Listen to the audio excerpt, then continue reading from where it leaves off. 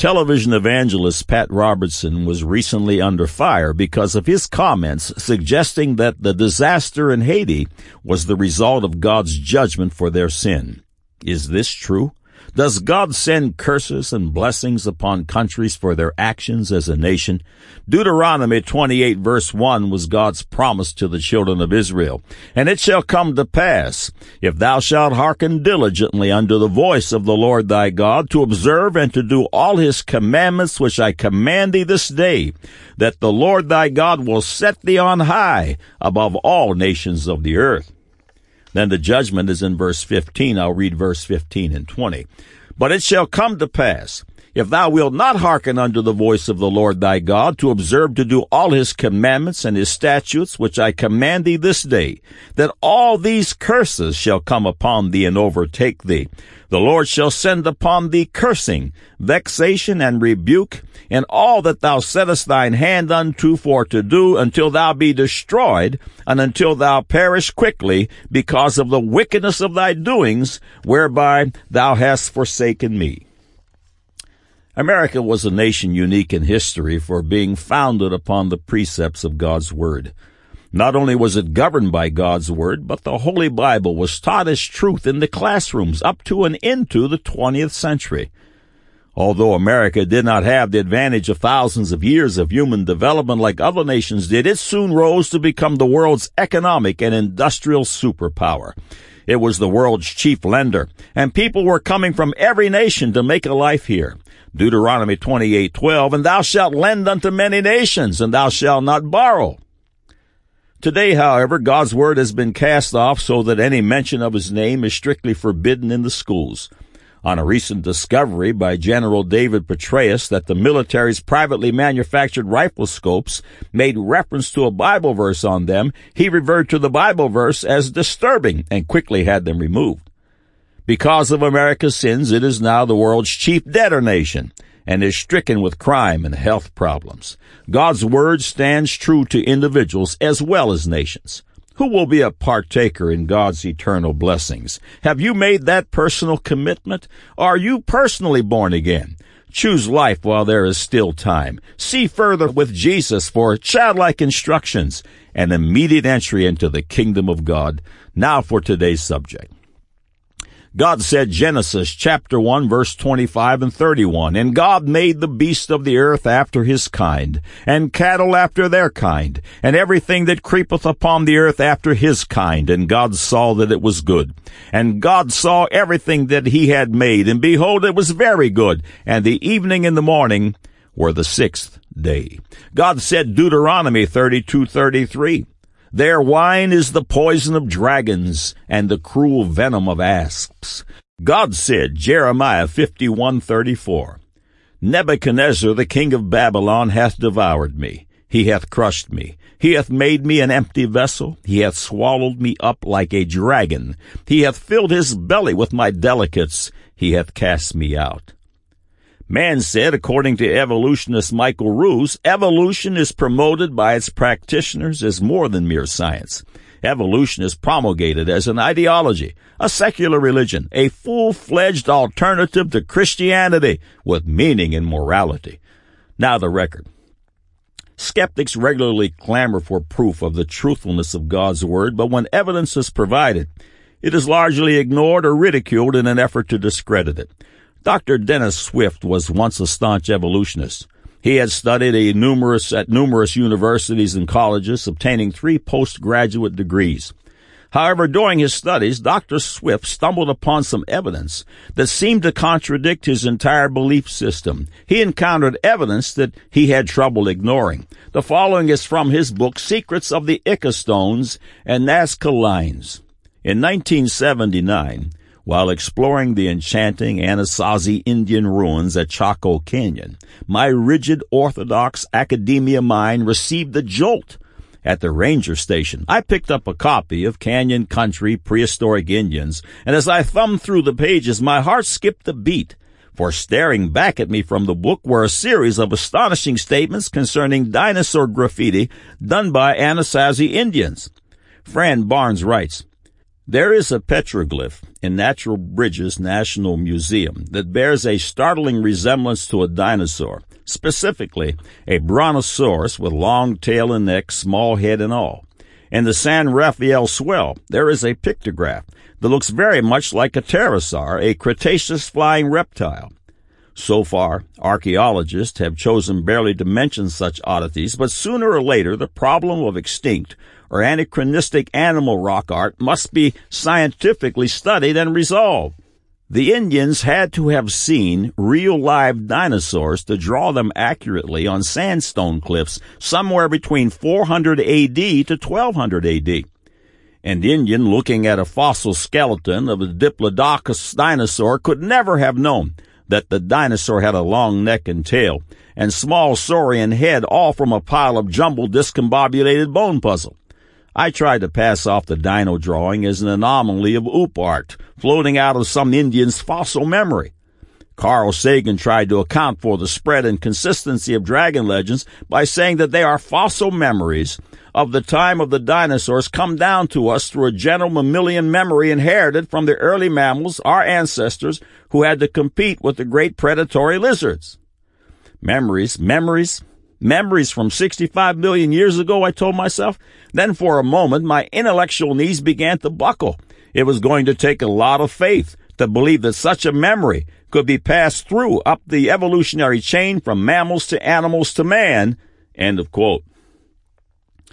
Dr. Swift searched further, and he ran into more unexplainable drawings done by ancient men from around the world. One such painting of a brontosaurus was done by the Bushmen of Rhodesia, present-day Zimbabwe, whose history spans from 1500 B.C. until a few hundred years ago. Scientists were perplexed. Again, Dr. Swift. Another dinosaur in the attic of a bushman's brain becomes so real that the bushman paints his portrait on the walls of a cave. Even evolutionists started struggling to explain such embarrassing enigmas. The bushman rock art paintings appeared to be proof positive that they had first-hand knowledge of dinosaurs. The science journal Ichnos made such an admission. They wrote this: the bushman left cave paintings the outline of an iguanodontid in a bipedal stance with reduced forelimbs and other details remarkably compatible with our present-day enlightened understanding of the ancient creatures. Ammunition here for creationists. It was also around this time that Dr. Swift decided to go and investigate the infamous dinosaur stones of Ica, Peru. The ancient stones of Ica, known as the Ica burial stones, range in dates from 500 years before Christ to 1200 A.D. Well over 11,000 of the stones have been discovered and contain pictures engraved on them etched by the ancient people of Ica. Hundreds of the stones contain accurate drawings of dinosaurs and other creatures that were purported to have been extinct for 65 million years. Although the first record of the stones comes in 1535 from a Jesuit missionary with Pizarro, the true cachet of the stones did not come to light until the 20th century. Unbelievers began looking for ways to escape the obvious. Most of the stones reside in the museum of Dr. Javier Cabrera in Peru. It is claimed by skeptics that Dr. Cabrera hired a local peasant, one Basilio Ushuaia, to carve the controversial stones as part of a hoax. Dr. Swift ventured to Peru to meet personally with those surrounding the controversy. Dr. Swift continues. Upon my arrival, Dr. Cabrera graciously greeted me and opened his museum without restrictions, allowing unlimited access to the stones. I had photographs that were taken in 1967. What captivated my attention was that several of the stones had depictions of the brontosaurus not with a short skull, but with a long skull. One of the photographs, taken in 1967, is of a much younger Dr. Cabrera sitting at his desk, and in front of him is a huge stone with different dinosaurs carved on it, including a brontosaurus with a long skull. My research confirmed that the stones of the long-skulled brontosaurus were still in the collection in 1979. Two researchers, David Berman and John McIntosh at the Carnegie Institute, brought to light that the museum mountings of the brontosaurus had the wrong head. Now we know that the brontosaurus had a long, sleeker head and pencil-like teeth. Up until 1979, the animal looming over museum visitors, plodding through science fiction movies and appearing in comic strips, has had a short snout and broad leaf-like teeth. How did paleontologists remain fooled for almost 100 years? Why do the stones in Ica have the right head drawn on the dinosaur? I do not think it is sheer coincidence that the Ica stones correctly portray the brontosaurus. It is impossible to have known what the brontosaurus looked like from the source of information in the 1960s when the stones were added to the Cabrera collection. Dr. Cabrera has been suspected as the mastermind, but not even he could have been aware that the brontosaurus had the wrong head. End of quote. The correct head on brontosaurus was not the only biologically accurate characteristic that the Ica stones showed about dinosaurs before being verified by science. The stones also showed some of the sauropod dinosaurs with spinal ridges going down their backs, as well as other dinosaurs with rosetta patterns on their skin. It was not until 1992 that fossilized skin impressions were found that proved the Ica stones to be correct. It was also once thought that dinosaurs walked with their tails dragging behind them, as many museum displays show. The Ica stones, however, showed the dinosaurs walking with their tails sticking straight out. Almost every dinosaur track that has been found shows no sign of the creature dragging its tail. Dr. Swift managed to track down Basilio Yeshuya, the peasant named as the one responsible for engraving all the Ica stones, and Dr. Cabrera's museum. Yeshuya lived in a one-room mud shack with no electricity or water. He survived on $20 a month. Even with the offer of money, he insisted that he didn't own any of the stones and had not seen Cabrera for years. Yeshuya admitted he had carved fake stones to sell to tourists. Dr. Swift asked him if he would be willing to carve him a stone of a dinosaur. Yeshuya was unaware of what a dinosaur was, but said he would carve one if supplied with a picture. Dr. Swift gave him a picture and returned the next day as Yeshuya was putting the finishing touches on it. He used a broken hacksaw blade to make the engravings. After hours of work, he was finished. Dr. Swift now had an official fake Ica stone to compare under a microscope with the ones of the museum. On his way back, Dr. Swift had met with some grave robbers whom he had befriended on a previous trip. They told him of a burial stone that was recently found in a tomb. The tomb contained a well-preserved mummy with its head resting on an Ica burial stone. The stone contained an engraving of a dinosaur. Some of the mummy's blood had leaked onto the stone and left a stain. The stone was unquestionably authentic. Dr. Swift contacted the Peruvian authorities and asked if he could take the stone back with him to America to be tested. Dr. Swift took 3 stones back to America with him to be tested: the fake Yeshuya stone, a dinosaur stone from Dr. Cabrera's museum, and the recently discovered stone from the Nazca tomb. The 3 stones were taken to Mason Optical Incorporated in Portland, Oregon. The tests were conclusive. The Yeshuya stone was an obvious forgery, with very shallow incisions and minute specks of blue metal from the hacksaw that was used. There was no patina or film of oxidation on the stone. No microorganisms or saltpeter was found on the stone. The engravings on the stone from the Cabrera Museum were determined by the laboratory to be of some age. There was a fine patina covering the grooves and incisions. Natural oxidation had slightly colored the incisions, so they did not have a bright white look. No evidence of modern tool usage was found. It was difficult to determine the actual age of such a stone because there is no way of dating engravings on a stone. However, many ancient artifacts are dug up in the American Southwest that have very little or no patina on them. F.G. Hawley, an experienced chemist, wrote, "Many artifacts in dry western countries show little or no patina after 700 or 800 years. The fact that the stone has patina on it at all would indicate that it is probably much older than 700 to 800 years." The third stone found in the Nazca tomb was also determined by the laboratory to be of considerable age. It had heavy coats of patination and oxidation. Microorganisms could be seen in the grooves and the incisions. The cuts and incisions are as dark and weathered as the rest of the stone. The dark stain on the stone underwent numerous tests to genetically determine whether or not it was blood, but the tests were inconclusive as a result of its great age. One of the forensic scientists who examined it, though, went on record saying that he had no doubt it was a blood stain of ancient origin. The skeptics were not satisfied. They claimed that the only way to determine the validity of the stones was to do an on-site examination. Dr. Swift accepted their offer and contacted the Cabrera Museum for permission to conduct the test. A group of skeptics, believers, and neutrals were invited to the event. Approximately 40 people attended. Each group was allowed to choose 5 stones for testing, and all groups agreed to the testing procedures. The examination lasted most of the day, while some 40 stones were tested.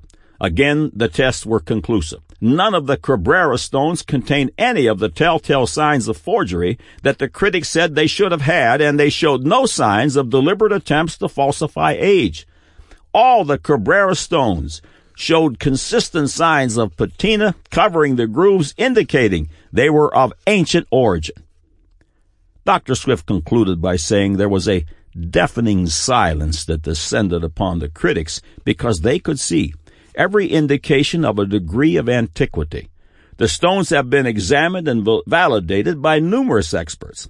Joseph F. Blumrich, a NASA scientist who designed the Saturn V rocket and helped design Skylab, spoke of the stones saying, "I am deeply impressed by what I have seen here, and I am happy to have found so much direct evidence of what I began to feel and understand before. There is no doubt in my mind about the authenticity of these stones."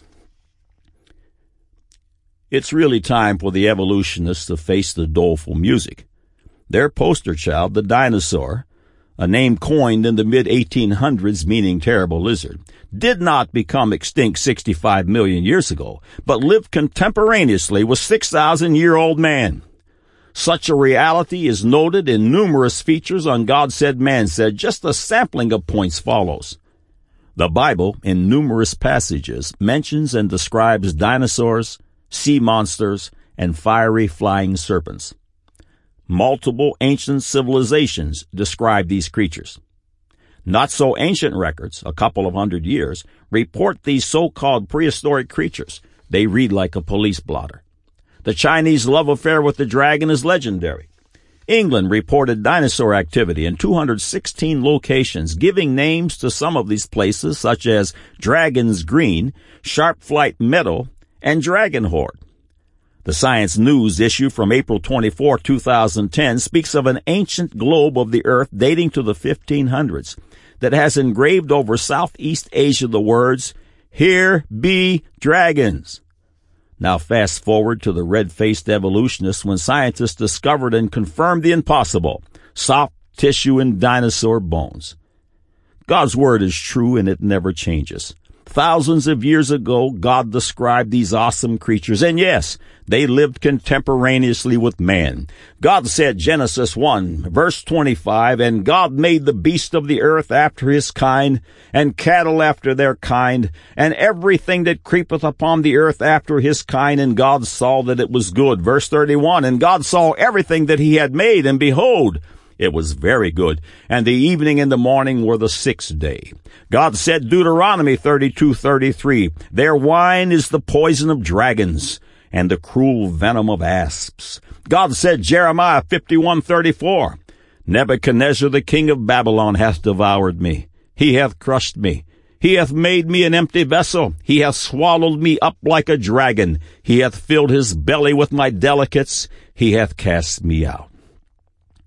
Man said, according to evolutionist Michael Ruse, evolution is promoted by its practitioners as more than mere science. Evolution is promulgated as an ideology, a secular religion, a full-fledged alternative to Christianity with meaning and morality. Now you have the record.